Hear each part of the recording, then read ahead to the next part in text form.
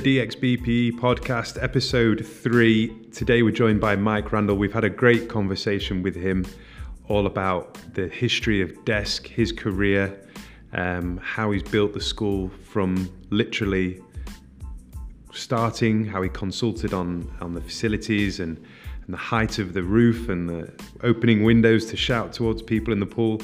We cover everything from leadership, handling conflict, recruitment. It's a really interesting episode today, and it was a pleasure to have Mike. So please enjoy.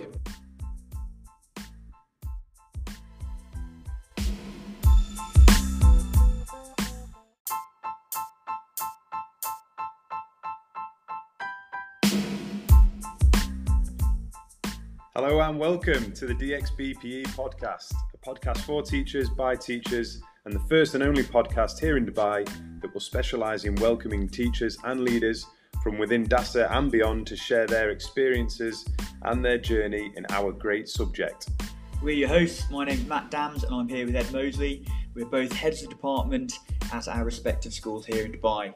We'll be speaking with PE teachers and leaders about their journey and experiences of the subject, along with sharing tips for success for aspiring and current leaders. DXBPE is a professional development branch of DASA, a not-for-profit organisation that facilitates high-quality sport for over 80 schools here in Dubai. We also wish to offer our thanks to our show sponsor, Gulf Youth Sport, the voice of youth sports here in the Middle East, and TWEDx, the go-to company for international school sports tours and events. Please note that all views expressed in this podcast are that of the individual and not of the school that they represent. Opinions expressed also do not reflect the views of DASA and or its associated partners. You can subscribe to this podcast on Spotify, Google and Apple Podcasts. Just search DXBPE. You can also find us on YouTube, Facebook and Instagram at DXBPE. If you have any questions or queries about the podcast, please email admin@dasasport.org. So then, let's get to it.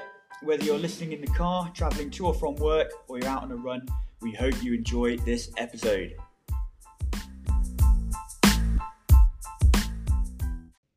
Hi, welcome back to episode number 3 of the DXBE podcast. I'm Matt Dams from Kent College. We've got Ed Mosley from North London Collegiate, and today we are joined by Mr. Mike Randall from Desk.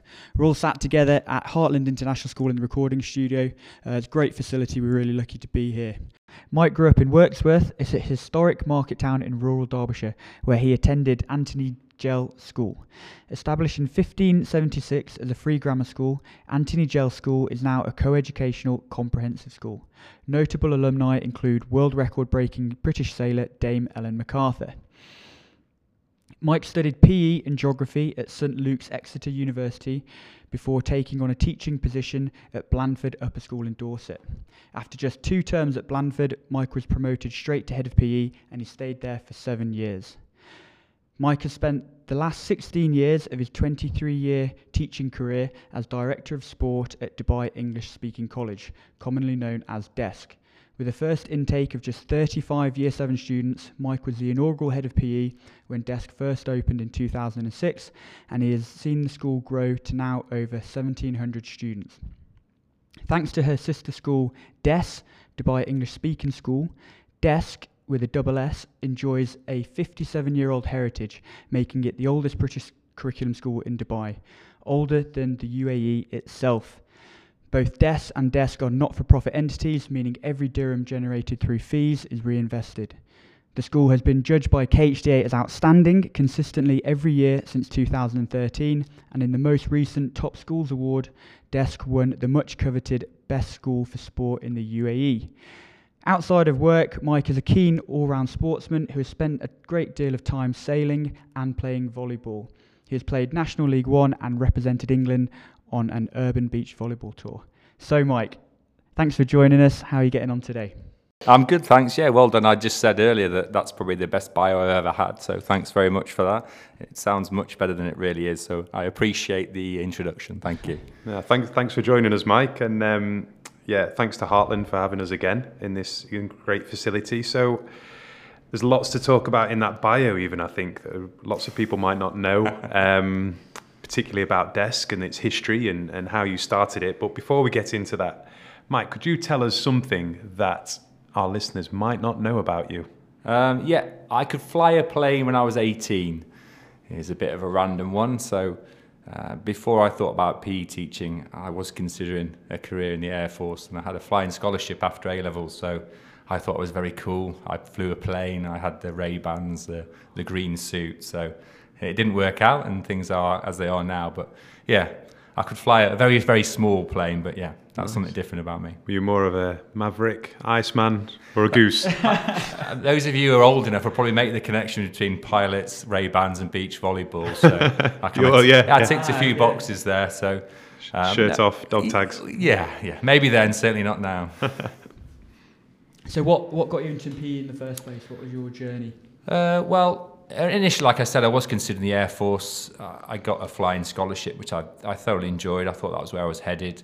I went for some more Air Force interviews. They pretty much said, look, you're far too young. You've no chance. Go to university.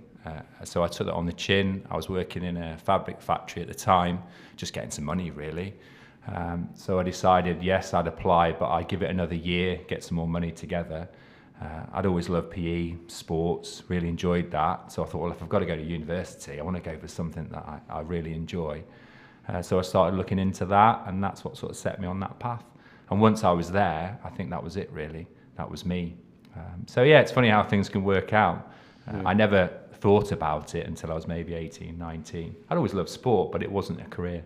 My dad was in the Navy, my brother, so that was kind of a sort of a family pathway. So I sort of bucked the trend and went to university instead. Nice. One thing I'd like to ask you about, Mike, and I think lots of people would be interested in, is we see Desk now as this, super sporting, high-performing school that wins lots, puts out so many teams. But as Matt covered in the bio there, it wasn't always like that. And you were there at the beginning. So could you take us back to that year one at Desk and just paint the picture for us? Yeah, sure. I mean, we had family here. So when the job came up for Desk, we sort of checked with the family, and they said, look, Desk is amazing. It's worth taking a risk on a new school if it's associated with them. So that's what we did. It was actually my wife that drove it. She did my application. I didn't really want to go, if I'm honest. Again, it's funny how things work out. She filled out the forms. That was a deal. And we kind of went for it. But I'd been to Dubai for 4 or 5 years before that, so I kind of knew the scene. And then the way it started was we actually spent the first year in Desk Primary with the 35 students in 2 classrooms, and we shared the primary facilities. And I think I was lucky in a sense that I still know people in the primary school well now as a consequence of that experience. And we had the 35 students as the school was being finished, and we kind of went from there. But even at the start, there was 12 members of staff for 35 students. They still employed the heads of department in spite of the fact that the school wasn't there. So even from the start, there was a lot of investment in making it as good as it could be. And in that first year, we had a sports day, we had a swim gala, every member of staff helped. We got fixtures going with the kind of people that we could. We made some calls, we went to training. So I think that was the start, really, where we just did as much as we could with what we had. And I think when you're in a new school, that is the key. There's lots of things maybe you can't do, but there's an awful lot that you can if you make that kind of commitment to doing it. I mean, we called it the Desk Olympics, which I think is a big name for a first sports day. Everyone had to do 5 events and the relay. In the swim gala, you had to do every race and the relays. And all the other teachers pitched in, and that's how it started. And then we transitioned to the main school. And luckily, we had some input into how it was designed and how it was built. I got to decide the depth of the swimming pool, the height of the sports hall. Oh. We painted netball courts in the car park before the sports hall was finished. We went to the country club for swimming before the pool was finished. We marked out badminton courts in the main hall with tape. So you can do a lot more than you think you can do if you want to take that approach. We were sort of limited by what we had, but in a sense we weren't. We had the highlight for the kids was the country club, the old country club. I'm going back a long time here. Yeah. So we used to go for a double of swimming. You swam in the country club pool. You took your 10 dirhams. You could have a Coke from the bar. We got on a minibus and you went back to lessons. So that was swimming at Desk in the early days. And then the facilities kicked on after that. But yeah, we were lucky enough to have some input on the original designs. They had 1 netball court. We changed that to 3. My wife and I, Amanda. They wanted a 50-metre pool. We said, no, you want a 25 because we'd rather have the netball courts. They had a standalone tennis court. We got rid of that. The pitch wasn't as big. We maximised the pitch size. The sports hall, they wanted bleachers. I said, no, we need the floor space. They said a 6 metre height. I said, no, we want 9 metres. So we got the height changed. I got the plans off, it was Sport England, I think. Six court sports hall off the internet. So yeah, that side of things is really quite exciting. So if you are in a new school and you've got that opportunity to sort of make your mark, I always laugh that the only windows that open in the school are the ones in the PE office, because I insisted I wanted to shout into the swimming pool and shout into the sports hall. So those windows open. So we were lucky to have that. I think it was a really exciting time, and you had to be innovative. You had to sort of push the boundaries a bit and get things done.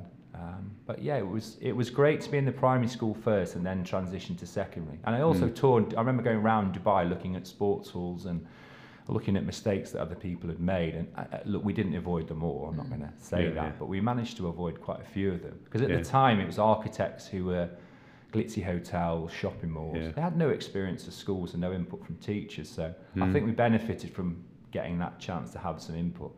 The foundations were in, so I couldn't change the complete layout of the school, but I certainly got my spin on what we needed and what I felt that we wanted, which was quite different to the architects. There was no staff toilet or staff shower, for instance. Can't you use the kids' ones? Well, no, we can't. So all those sort of small things. So it was a really nice time. I thoroughly enjoyed that. So, you weren't just a head of PE was the title at the time, was it? It was interesting because my wife will no doubt listen to this at some stage, so I've got to be careful. It was head of boys and head of girls.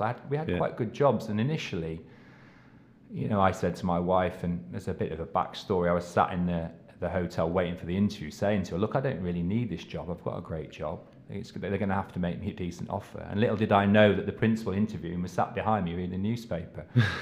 So when we did get into the interview, they sort of said, look, we understand, you're looking for a role for both of you, so we'll give you head of boys and head of girls. And that's how it started, really.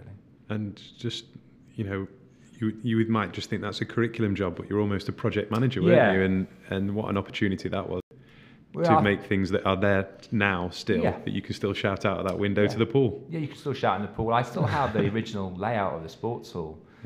I'm going to get framed in SATTA, I think. The lines and the decisions, and people would defer into you on those decisions, and where else in the world would you get that opportunity? Yeah, so lucky.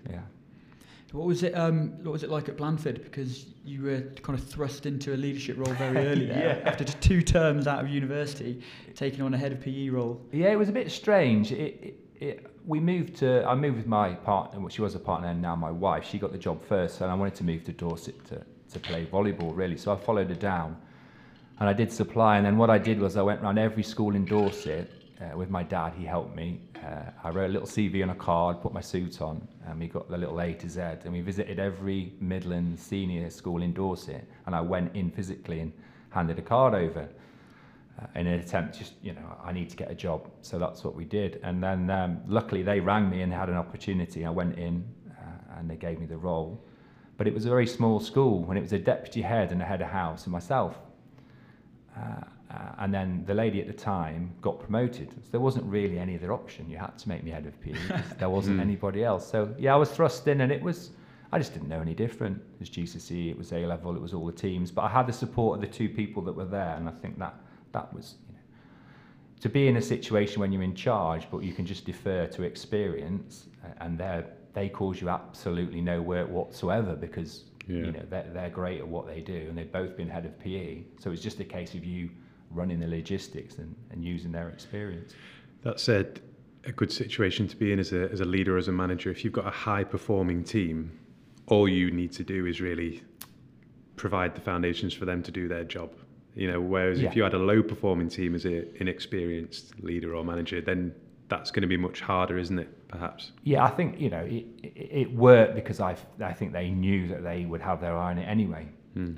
So it was a really good experience, because I literally did everything but with their guidance. So anytime I needed to ask anything, it wasn't a line managers meeting, it was a nod in the corridor, and they could sort of set me right with that. But no, I didn't really know any different, and I think having GCSE and A-level and having to do everything, it sort of set me up. So when we came to a new school, that was fine. I knew I'd done everything before. I used to doing that, and the buck stopped with me even at that stage. So you just sort of accepted that. But yeah, being in a high performing team with that much experience was a real luxury.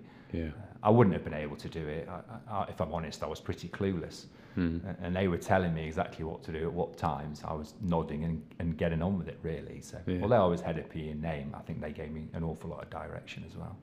Great. Have you kind of seen yourself in that position now at desk? Obviously, you've got younger teachers coming up through the desk model, younger inexperienced teachers, say, but you had great SLT when you were a young head of department. Have you taken that on board and you're kind of leading in that way? I think, yeah, it's your responsibility to bring on the staff that work for you.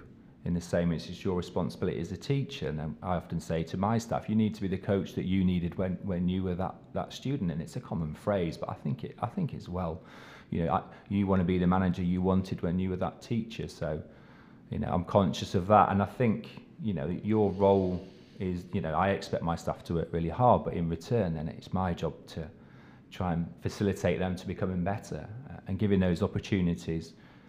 And it's a fine balance between delegating the responsibilities, and people feeling that I'm not doing anything.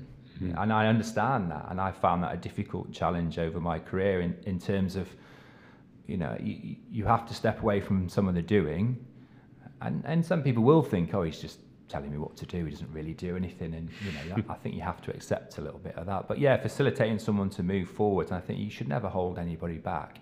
I think that's a problem for PE teachers in general.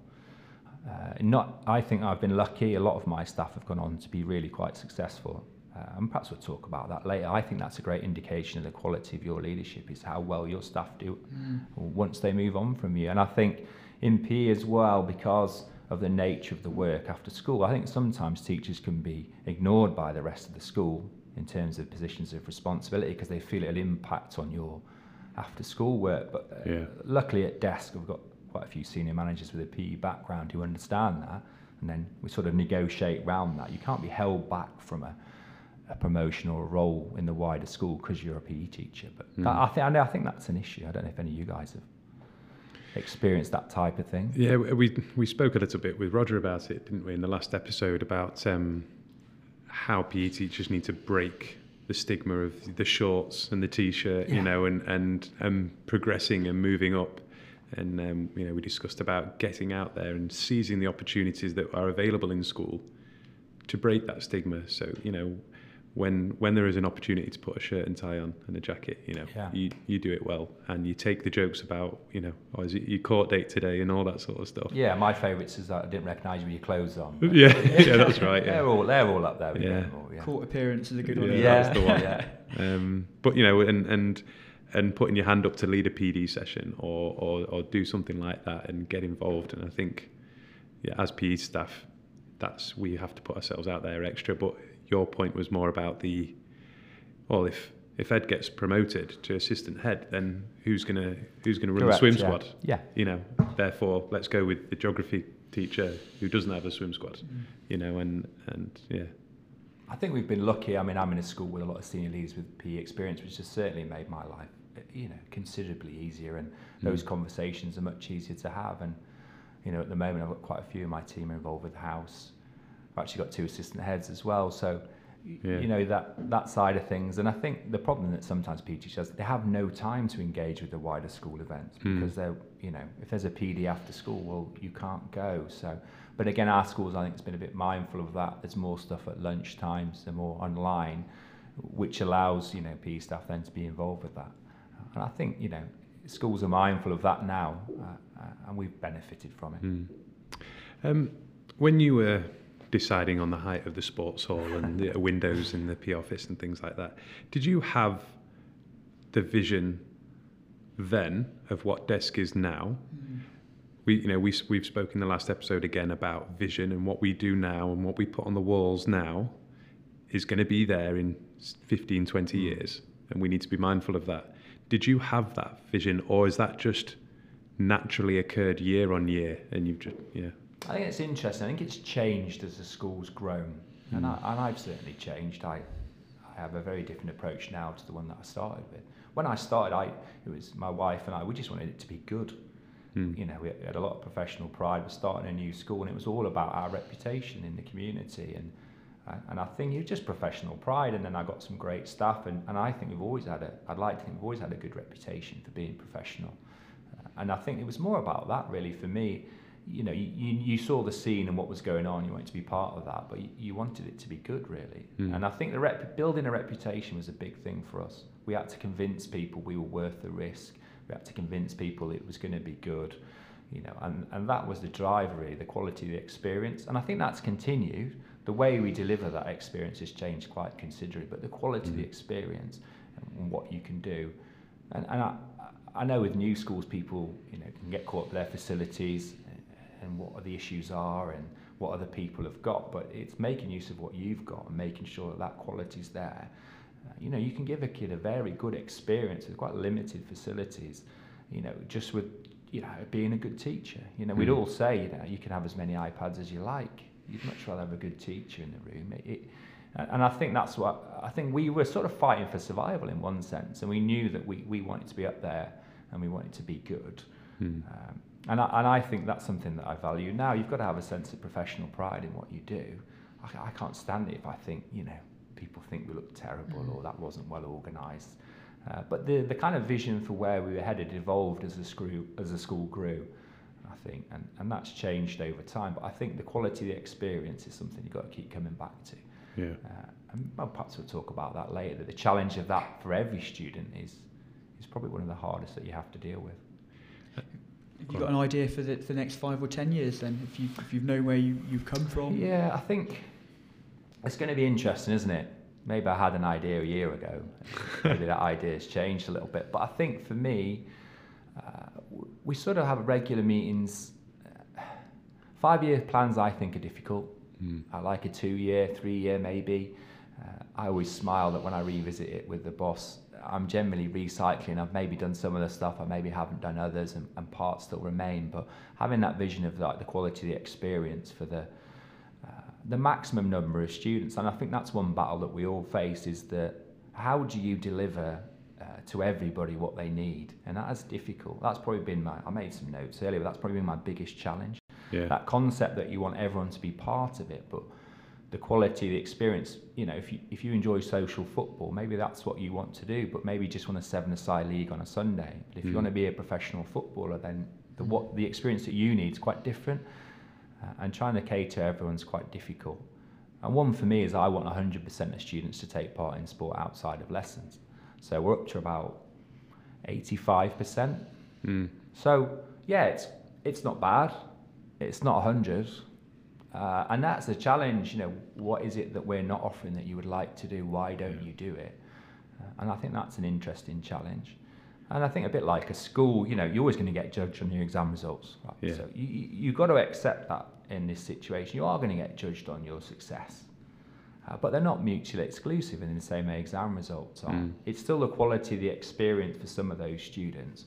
But yeah, you'll have to accept, you know, when you win some things, it's nice. And there's nothing wrong with that, but the quality of the experience that everyone gets, that's the thing that I think we've found the most difficult. In some situations, we're doing it very well. Rugby is an example where everyone wants to come, can come, everyone wants to train, can train, and we've just about managed it. Everyone wants to play, can play. And we're not there with everything, but that's where I'd like to be. What's going to happen in the future, I don't know. I think sort of IT technology is going to come to the forefront and making some inroads into that.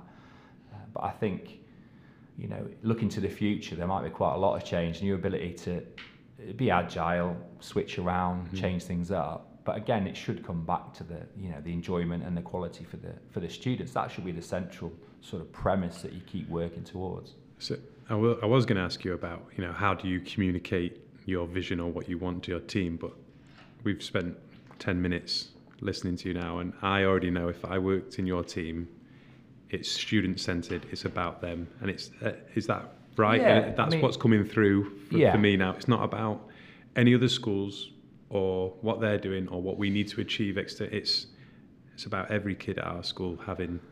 Yeah, I don't think they're mutually exclusive. Yeah. Look, Dubai's competitive. There's no hiding from that. You need a good brand. You need to look the part. And on occasions, you need to deliver. Did it do me any harm to win the Best Sports School Award? No. Yeah. Am I convinced I am? Well, maybe not, but there's that side of things, and and part of that is you want to be well regarded, and I think that's important. But yeah, the students should be at the centre of it. That I think people get confused with that and not being competitive, and that's just nonsense. We're about developing students' character, and one of the characteristics I want is that you're fiercely competitive. I'm preparing you for the real world here. I hate losing, always have. Yeah. We all do. Yeah. And so I think this sort of character, it's not wishy-washy, it's about developing students and transmitting those values, and the quality of that experience needs to be high. And it doesn't need to be the same. If you're in the swim squad, you need 2K swim. Yeah. If you want to get better at swimming, you need to go to the beginners. But the problem I think that we all have is we all know that the swim squad experience is better quality, perhaps, than the swim beginners session. And maybe that's the challenge.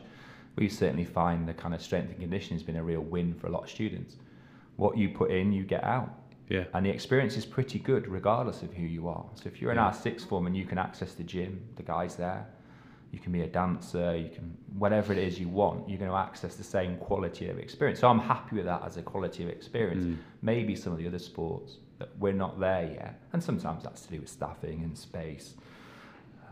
And there are barriers to that, but if you keep pushing towards that, raising that quality of the experience, I think, you'll get the outcomes anyway.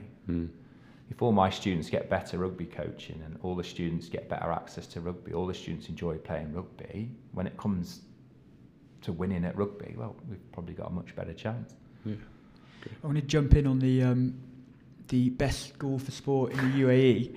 So I was actually at the award ceremony, and I remember you being up on stage with Principal Andrew Gibbs, and we kind of see the facilities, we see Desk out at fixtures and doing very well. But what really struck home is when he talked about the culture of the school, and he was very complimentary to you. He said, look, I can't take any of the credit. It's all Mike Randall. He's been here from the start. He's done everything. But he also told a story about the head groundsman, a fire alarm and 50 not out. And I think that really struck me with the culture of Desk. I was wondering if you could just tell us that story. Yeah, I mean, Andy's been very magnanimous about it. And if you're talking about Desk's success and in relation to sport, a huge part of it comes from him, and it comes from the way the school values sport. I'm not being flippant, but there's very little you can't solve with 200,000 dirhams. So you give me a PE problem, whatever it is, I've got no pitch space, hire the sevens. Yeah. We can't get enough football coaches, hire them. So, if you want to be successful, I think, one, you need the buy-in, which I've got from my principal and the staff, but also it needs to be resourced. And then you do need to put good people in place.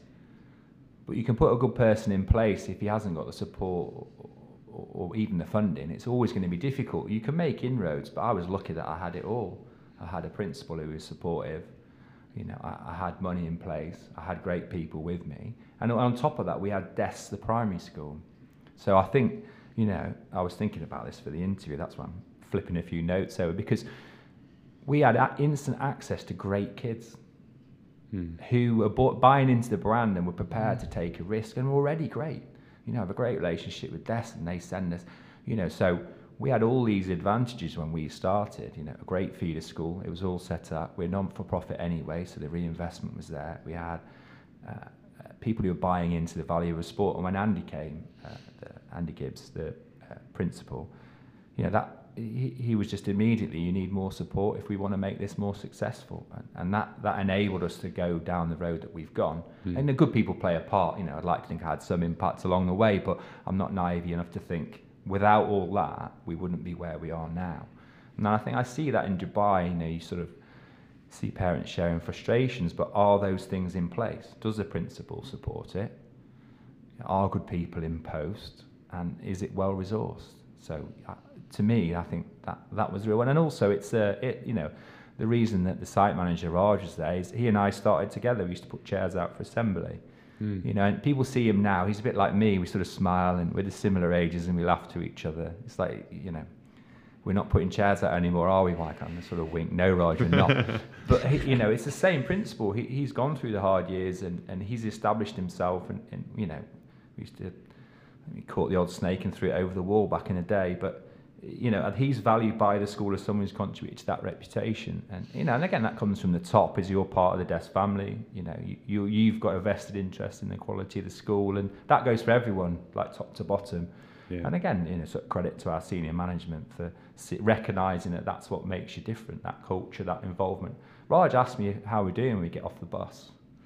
He's proud of our results in the same way that, we sort of have this conversation. So, no, I've been lucky, and I think our journey sounds, it's been a great journey, but we have had a lot of advantages along the way. Yeah. Oh, great. I love hearing it, and this, you and Raj hunted for snakes and chucking in as many teams as you can, anyone who'll play you, and you're running every team because it's only you're the only male PE member of staff. And I think for anyone listening, if you get the opportunity to go to a new school, or even the value of staying at a school for a long period of time, there's lots of movement here in Dubai, but and I think it's a generational thing. We do 4 years and then we're looking, but if you can stay somewhere, what you can achieve is huge. And then that sense of success, and you referred to impact before, you don't know what impact you had.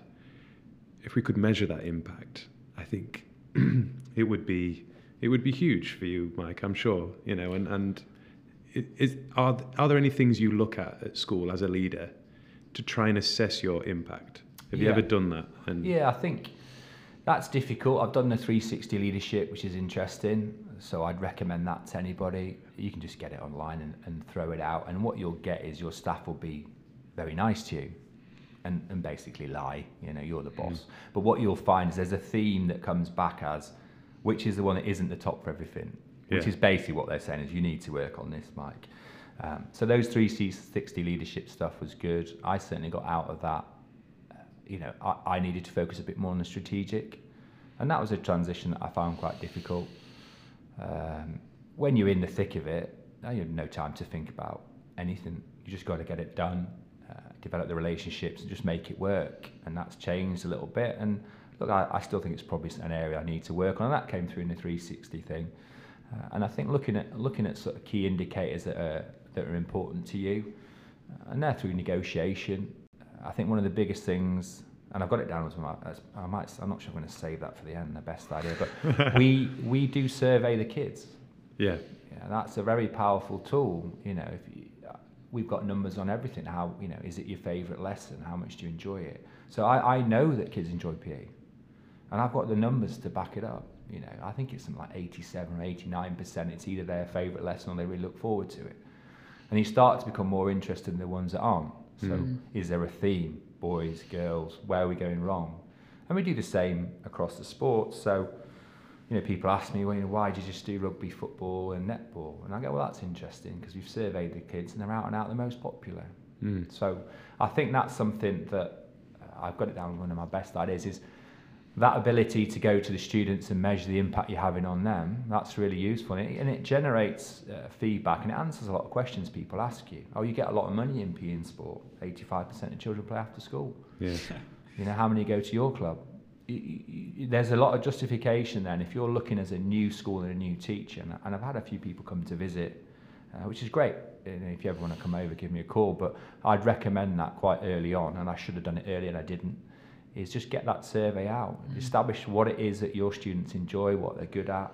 What you might have this idea, and I always smile, people always ask me, don't do any volleyball? I said, well, no, because I'll do some, but it doesn't really matter what I want to do. What do your students want?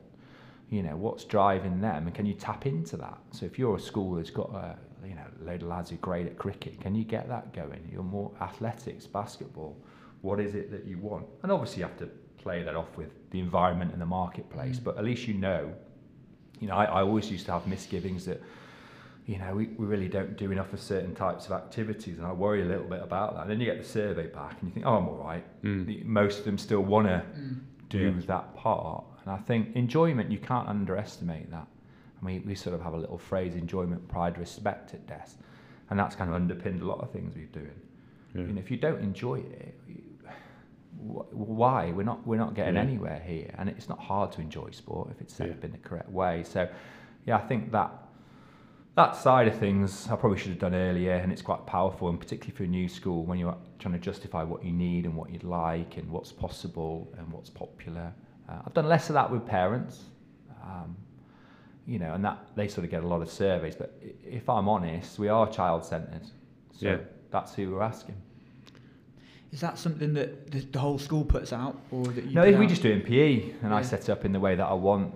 I'm lucky enough I've got some administrative support, so thanks Josie for doing all my work. We just do a QR code. It's just Microsoft Forms. It's nothing too clever. Start the lesson, get your phone out quick, walk up and down. Different questions. We're scanning the QR code to the kids, so we just chuck a load of them out laminated. You've got 5 minutes, done. And you can get a lot of information, groups, girls, boys, first, second and third sports. It's interesting for me. I want to know your favourite, but I want to know your second and your third as well. What should we add in? Some kids are just flip through it, but it gives you really, really nice data to go, inspections and reports. Yeah. And it's also really quite insightful. Some of the comments that the students put in, are really insightful. And sometimes you think you know, but you don't know. You think you do. That's because you talk to all the sporty kids. Yeah, of course you do. But then, it's certainly raised some things for me that, it's made me think. It's reinforced things, and it's very valuable. I wonder how many PE departments across Dubai this term will be doing student voice off the back of that. Touching on the sports that you mentioned, this year, lots of PE departments have tried new sports. For us, volleyball has been hugely successful, and we've never really done it before. Handball, we've started that this term. They are going mad for it. The speed at which they play handball is, and that I'm sure 100% of them enjoy it, regardless of their practical ability. So that's something we're going to take forward. I'm conscious, we've heard loads about Desk and the journey you've been on, but I'd like to talk a bit more about leadership. What do you think makes a good leader or an effective leader in your opinion? It's an interesting one. I think we've all probably read a lot of books about leadership, or maybe some of us have, or I just steal stuff from Twitter, and I'm a bit lazy to read the whole book. I made a few notes actually, because it made me think, even having a few sort of ideas about the question. A vision, we talked about that. I think that's important. And much as sometimes you feel like you're wasting your time, thrashing that out with the key people is important. I think the principal is very important.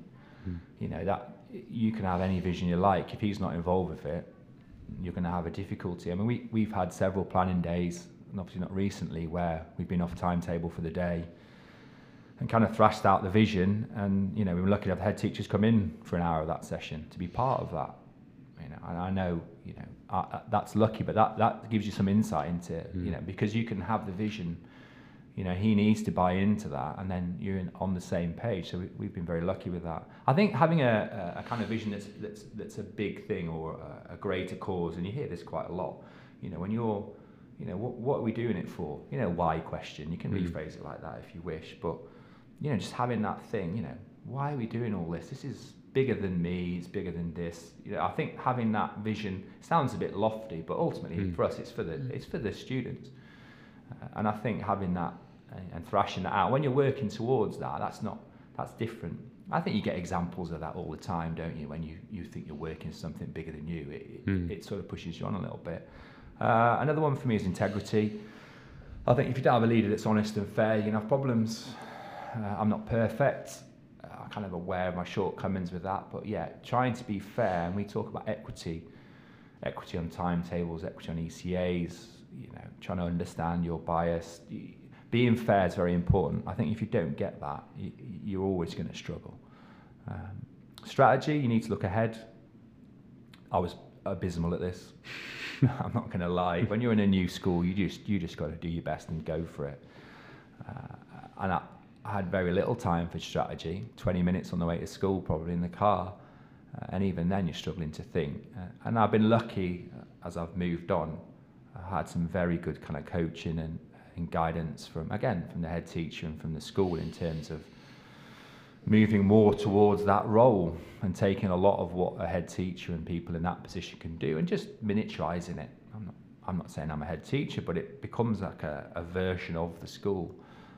And so looking ahead, you know, and the question you maybe want to ask in your department is, what's the next big thing? What's your next big thing? Well, if you're shrugging your shoulders and you probably need to have a bit of a think. You know, what is your next big thing? So for me at the moment, we're looking at a lot of cameras and analysis, and you know, that alongside our development of character is probably our next big thing. Maybe we're not there yet, but there's always got to be a next big thing for me. And the other one, relationships. People are the key to success. You get them wrong, the rest doesn't matter. Get to know people a bit. I've always said that to teachers. You know, just know if the kid likes computer games. Have that conversation. You know, when you try and again get him play rugby, you've got something in common. Get to know people. A phrase I've stolen again from someone else. Warm demanding is not a bad phrase. Warm demanding. Yeah, you're nice, but come on, Ed, you could do a little bit more. You're a good guy. Oh, all right, Mike. Okay, thank you. And people are going to laugh at no, catch people being good. Good one. That's from my wife's mum, who's a special needs advisor. So I've always used that even with my own students. And we sort of laugh about it at work because it's a bit cheesy, but I think there's some truth to that. There's a lot of trying to catch people being bad sometimes at work, but if you can catch people being good, I think in teaching, in life, it's not a bad thing. I once used to do a newsletter called Bright Spots at my last school. I used to walk around and try and catch a teacher doing something good. There you go. Take a photo, put it on a newsletter, share it with staff. Walked into so-and-so's biology classroom and he was using Plickers for his AFL or something like that. And it geeky and people took the mick out of me. Yeah. But I know that it changed the way people, and they were hoping for me to walk in. And if I did, you know, they would have something, you know, they might just change what they're doing on that moment, or they would take that idea. So walking into our PE lessons, saying, oh, you know, I saw Matt doing this questioning strategy the other day. Well done, Matt. You know, rather than, guys, can we just all make sure we're tidying up equipment? You know, that's a different phrase, isn't it? You've got to do both. I do my share of moaning, and my staff are probably listening to this now thinking, oh, come on. But yeah, look, you need a bit of both, but catching people being good, I think. It's just reminding yourself, and I think when I did my teacher training, you know, I think it was 5 to 1. You know, 5 good, 1 bad is a nice ratio, you know, and that's old school, but is it wrong? I don't think it is. It's just one to think about, how often you're being positive to how often you're not. Great. I like the idea of that strategy, because it's kind of the metaphor of when you're on a dance floor at a disco, you don't really see anything other than the person you're dancing with. But if you get yourself up on the top deck and you can kind of have a bit more of a scan around, you can kind of see the bigger picture. How did you go about creating a strategy then? Is it pick a single item in the future and then work backwards, or? I think for me it's identifying key areas you want to develop.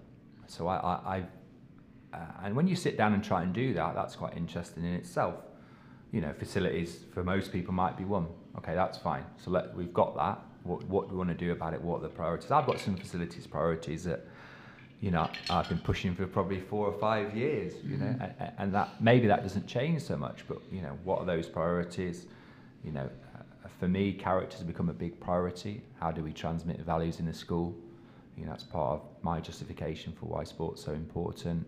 So I think once you can sort of look at, you know, what we're doing now, what areas do you want to develop, and then sort of prioritising that. But then you need to come back to that vision of where it is you want to head. You know, when the principal arrived, he wanted to be the best sports school in Dubai. That's what he said. You know, he set the stall out. You know, we want to be one of the best sporting schools in the world. That's, why not? You know, what's wrong with that? There's nothing wrong with that. And then it's, you know, but then breaking that down and working towards that. In my 100% of kids doing sports ECAs, I might never get there. You know, I might have to fudge the results one year. You know, I don't think that's wrong. So having that vision and establishing that first, then breaking down the areas it is that you need to look at, and then almost prioritising as well in terms of what is the most important thing that we need to change, and then looking at it that way. But I think the buy-in from everyone's important, and I think, you know, we certainly had a lot of strategy days. You know, sometimes we take the mick out of them in some ways. You know, it can get a bit samey, but even just getting your team together a day off site, my school's been very good at supporting that. No interruptions. You know, we've done that on quite a regular basis. And, you know, making a decision that we are going to look at strategy, we are going to look at vision, that's fine. And let's just do that. Let's get away from the day-to-day logistics and, you know, the problems of, oh, that pitch is too big. And let's just move beyond that for one day and then work backwards from there. And people buying into that and having their input, I think, is quite important. You mentioned the 360 leadership review. Yeah. I did that as well, and my weakest component was holding people to account. Got a 2 for that one, which is fine but emerging. Yeah, and I'm not good at that. I'm not good at so maybe the warm. What did you call it? Warm demanding. Warm demanding. I might try that. But I've not done this 360 leadership. oh, you need to do it. It's very good. Very good. You basically send it to 2 people you line manage, 2 people who are the same level as management as you, and 2 people who might be above you in management. Yeah. And they all answer it anonymously and rate you on loads of leadership and management characteristics. But you rate yourself, and then you get their ratings next to yours. So you might think you're really good at something, but actually they think you're pants. So that's really good as a leader to do. I'd recommend it, as Mike did. But I wanted to ask you, Mike, how do you manage conflict with and between your staff and holding people to account? Yeah, I'm the same. I'd probably say I struggle with that. I've had to develop that. I wouldn't say I'm brilliant at it. I think by nature teachers are generally caring. You know, we're generally nice people. And we're used to dealing with people who are very professional and very nice as well. So I think maybe we get less practice at it. I've got friends who went in and did some stuff in business from teaching and now back in teaching, just saying what a horrible world that is. Yeah. You know, there's a lot of horrible, ruthless people who are quite self-centered, and you don't realise that, you know, the teaching environment is quite caring and quite professional. So I think maybe we're less practiced at that. In my experience, 95% of conflicts are about communication, at least, if not more. There's very few staff, I would imagine, in most people's schools, you know, who, you get the very rare occasions when people are deliberately lazy or obstructive, but it's quite rare. It's normally a bit of confusion. Oh, I didn't realise you needed me to go to BSAC. Well, I did. You know, I've now booked X or Y. So I think the communication part's quite big. Getting people to sit down and to talk. You can normally come to some arrangement in that sense. I think if you can't, then you've got to make a decision sometimes. Yeah, that's the hard one. Well, you need to do it. You know? But that's quite rare. But I do think it's mostly about communication. It's the same with your parents. You know, we have like about 4 problems, don't we, as PE teachers? My son didn't get in a team. He didn't get enough playing time. You know, you're not training enough. So, but your ability to communicate with parents and explain what you're doing, and that avoids those conflicts. So, I think you need to acknowledge other people's ideas as well. That took me a bit of time. I always think I'm right, and I'm obviously not. So giving people a bit of time to acknowledge their ideas and to really listen to them. And I think teachers are bad at that. They're time pressured anyway.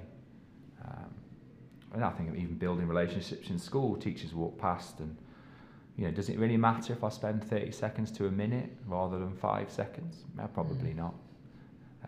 You know, is that time talking to the science teacher for 1 minute in the corridor worth the investment?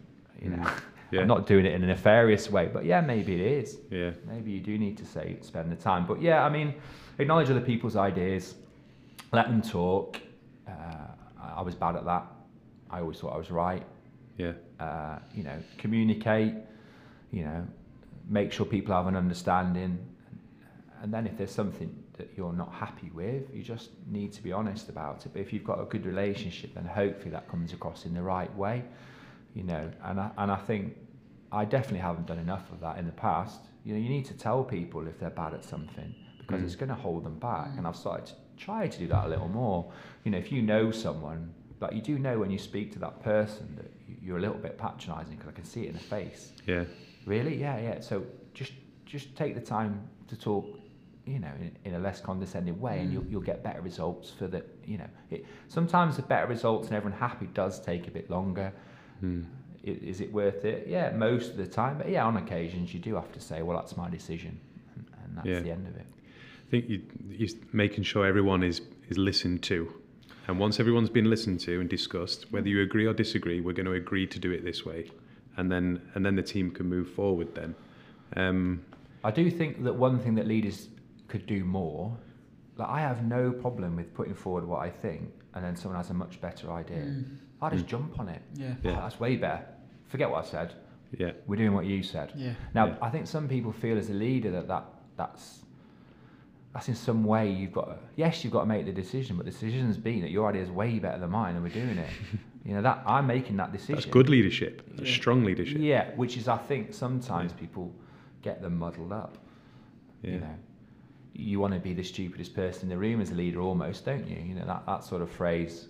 And I think that's, I never had any qualms with that. I haven't got a massive ego in that sense. If I think it's a better idea, let's do yours. Yeah. There's a book, 5 Dysfunctions of a Team. Highly recommend that. But the main underpinning value of these 5 is basically trust.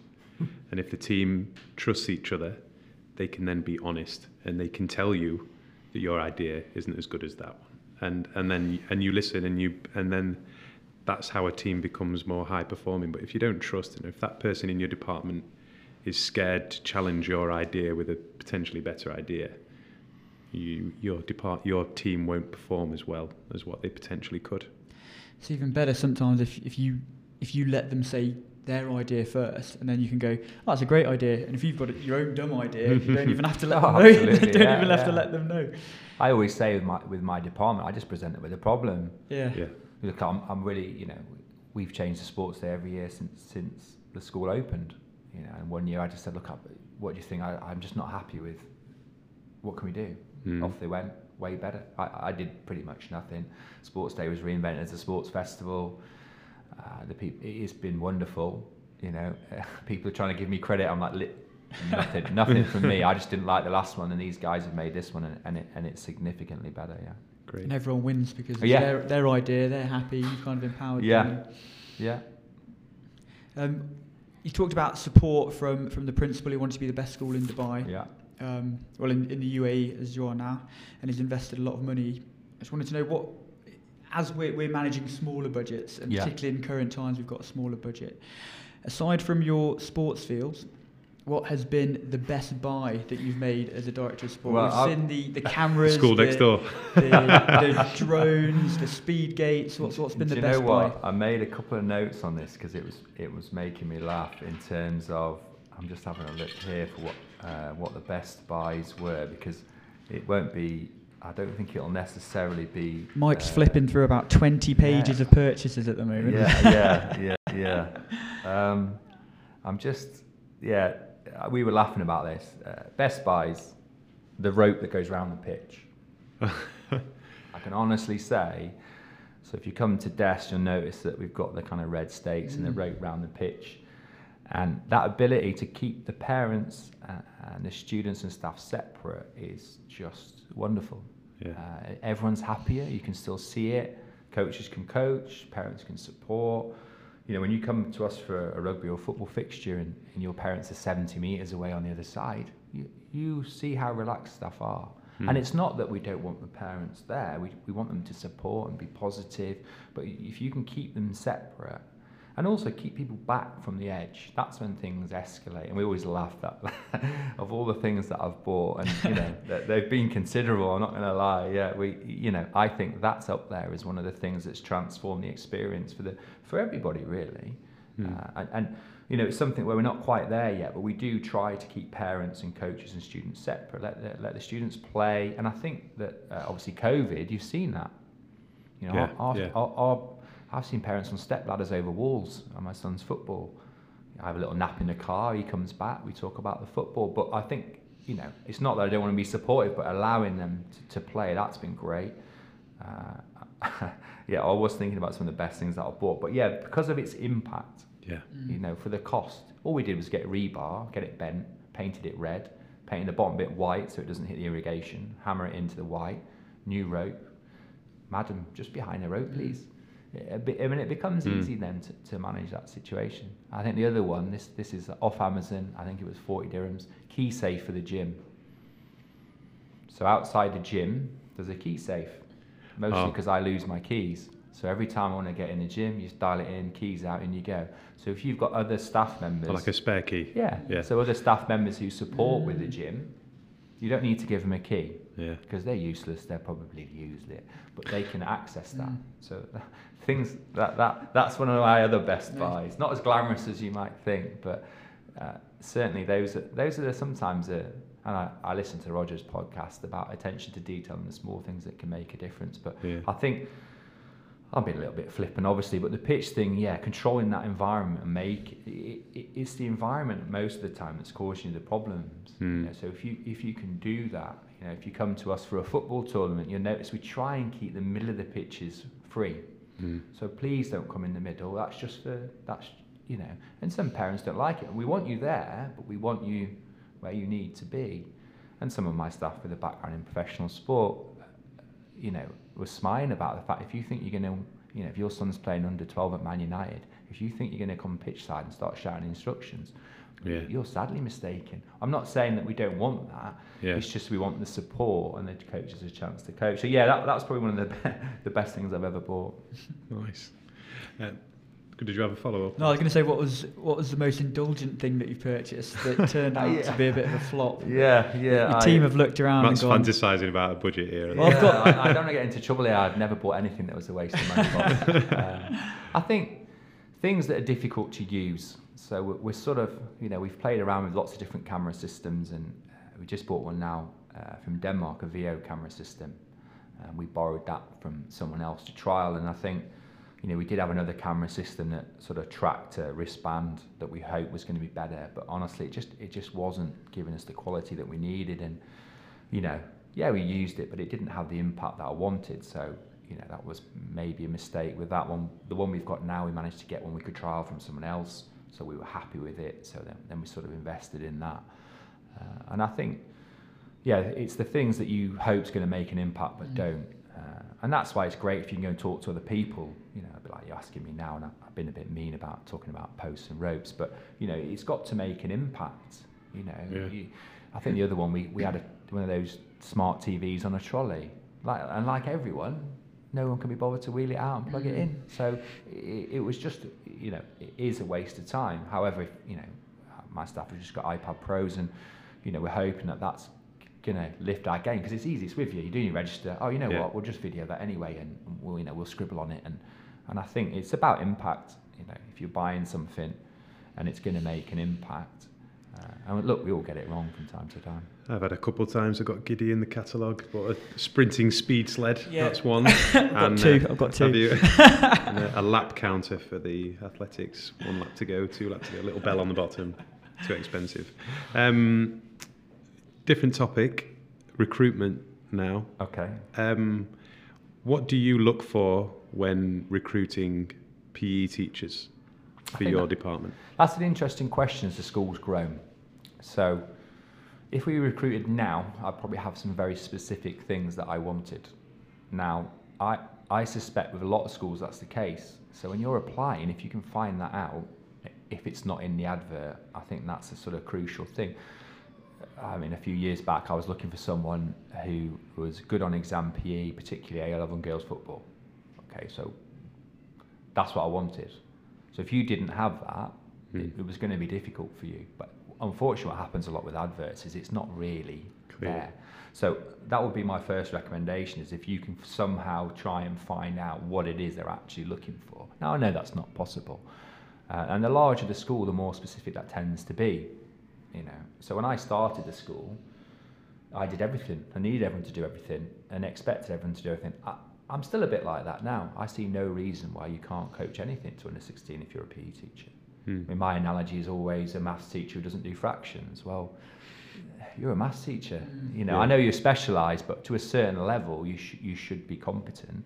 But then, where we are now, we do have specialists in certain areas, and people play to their strengths. So, I think if you can find that out from the school, what it is they're looking for. I know that's not always possible, but it is in Dubai. If you're applying in Dubai, you're bound to know someone, or just sort of ask if I could have a little bit more information on what the role is and what you're looking for.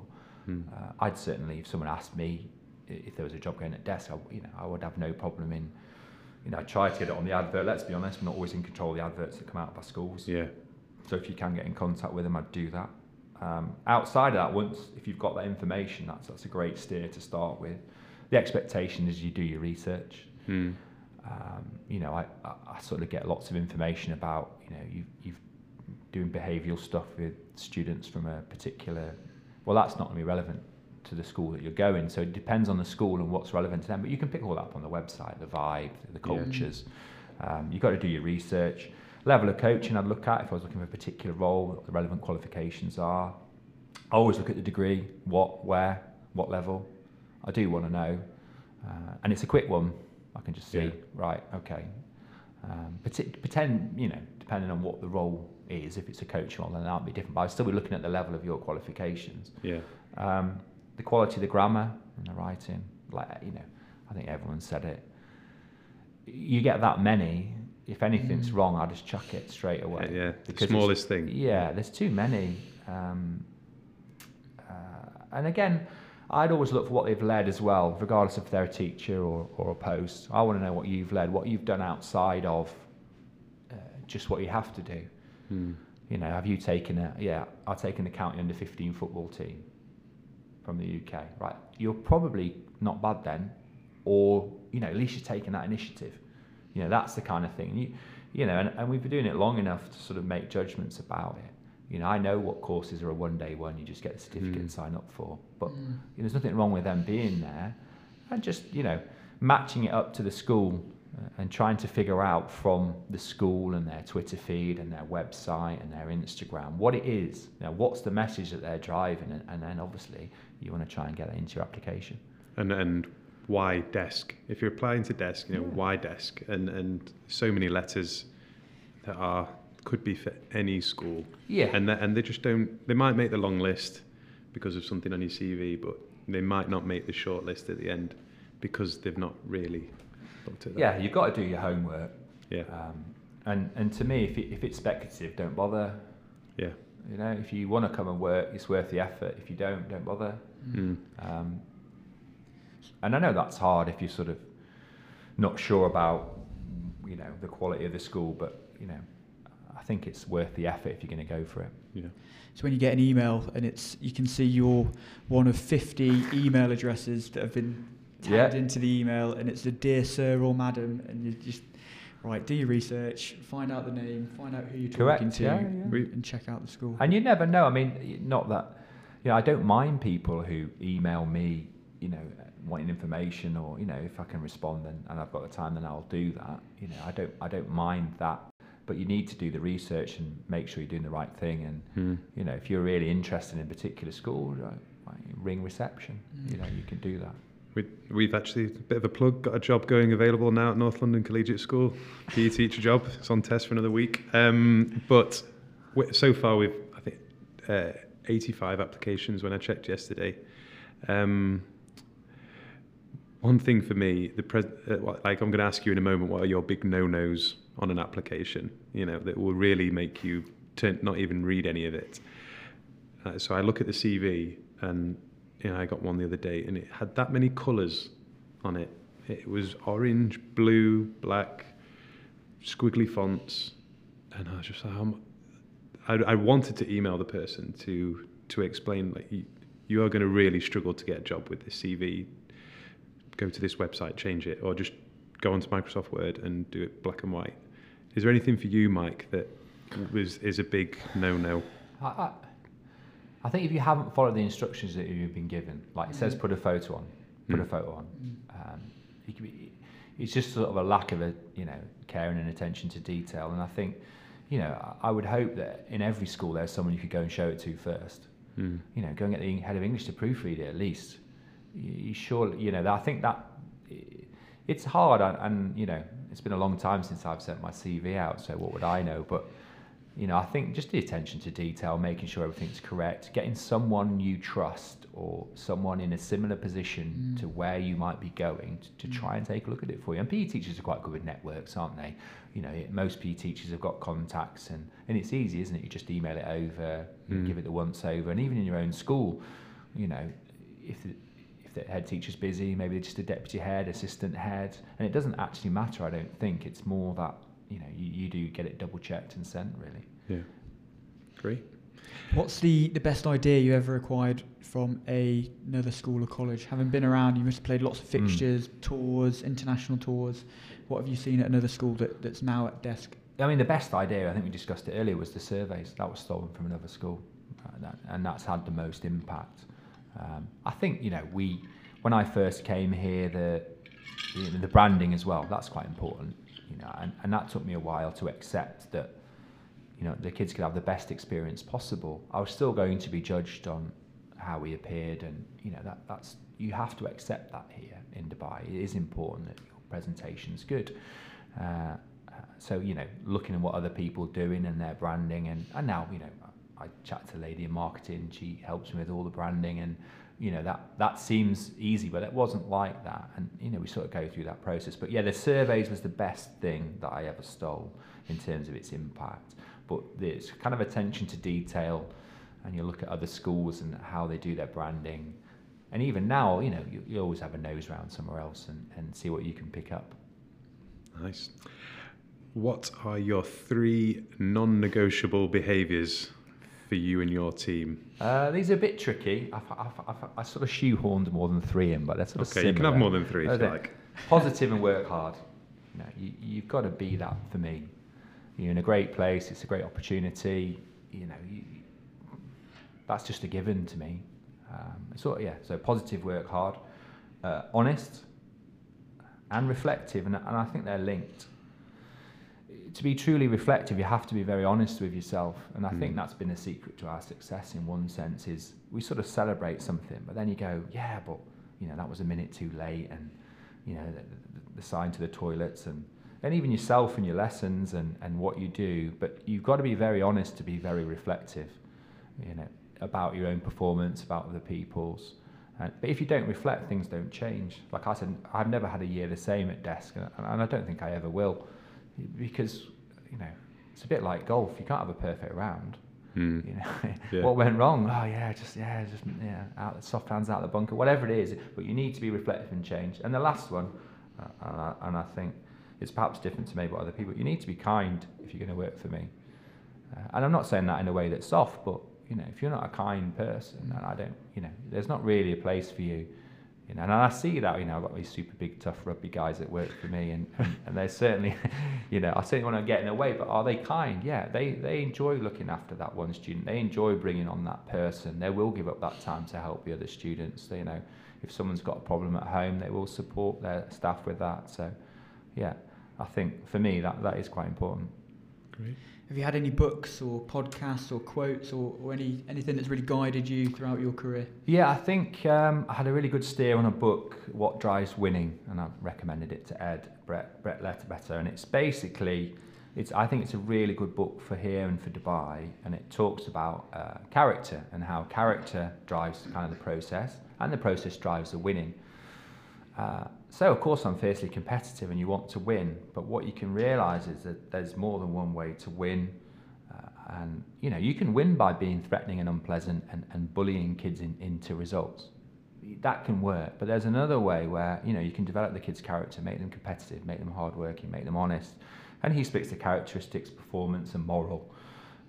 And I think if you do that, if you get kids are hardworking, listen, humble, they're going to do well and they're going to win. So I think as educators, that has to be the path you take. You can have both. And I think when we talk about character and we talk about, developing kids' character and not focusing on the outcome, people then think, oh, he's just going to give an award for everyone who took part. No, that's not the case. I'm just saying that you don't control the outcome. And also, if we maybe have some problems, but if you win all the time, what do you learn? Nothing. And that's the problem in Dubai sometimes is, But that book is excellent, and it's quite hard to find. It was on YouTube as well. He does a podcast, but yeah, character drives the process drives the winning. We want to win everything, and how are we going to do it? Well, we're developing all the students' characters. There's a difference between not focusing on the outcome and being very competitive, and it's a fine line. And that, I don't think we've finished that journey yet. I hate losing, of course I do. But I know ultimately I can't control that. And if we want to test ourselves and if we want to go and play, some of the better teams when we can travel, and, there will be moments where we are going to lose. But, if that process has been good and we drive that, then that's okay. The other one is Chimp Paradox, Steve Peters. I think that book, I was lucky enough to meet him, went out for a pizza. He just knows a friend of the family, and he was just a really interesting guy. And I think that's been useful for me personally with your kids, dealing with staff. And if you haven't read it, it's a nice, easy read. It almost feels like common sense. It's quite well written. I really enjoyed that. Excellent. Well, we've done an hour, Mike. Wow, quick. And just thank you very much. It's been really, really interesting, very intriguing. There's plenty of things there that people can take and apply to their own schools, I think. So thank you for joining us. No, welcome. I enjoyed it. No, thank you. Thank you for listening and downloading the podcast. Our audience is growing. Me and Matt are really pleased by some of you have sent in kind messages. So thank you very much for that. That really motivates us. All we would ask is that you pass on the pod, to coin a phrase from another podcast I listen to, pass the pod, and share it with a colleague. It don't have to be from Dubai or in DASA. It could be anywhere. We're just talking about PE. We're talking about leadership and how we can improve ourselves as teachers and leaders and help others around us, and that's what it's all about. So you can listen on Spotify, on Apple. We're trying to get these out every couple of weeks, squeezing it in between our timetable, coming over here to Heartland and getting people to cover our lessons, which we're very grateful for. Matt's just giving me a shake of the head there. Sorry. We'll cut that bit out. Sorry, Kent College. Thanks for joining us, and we'll speak to you again next time.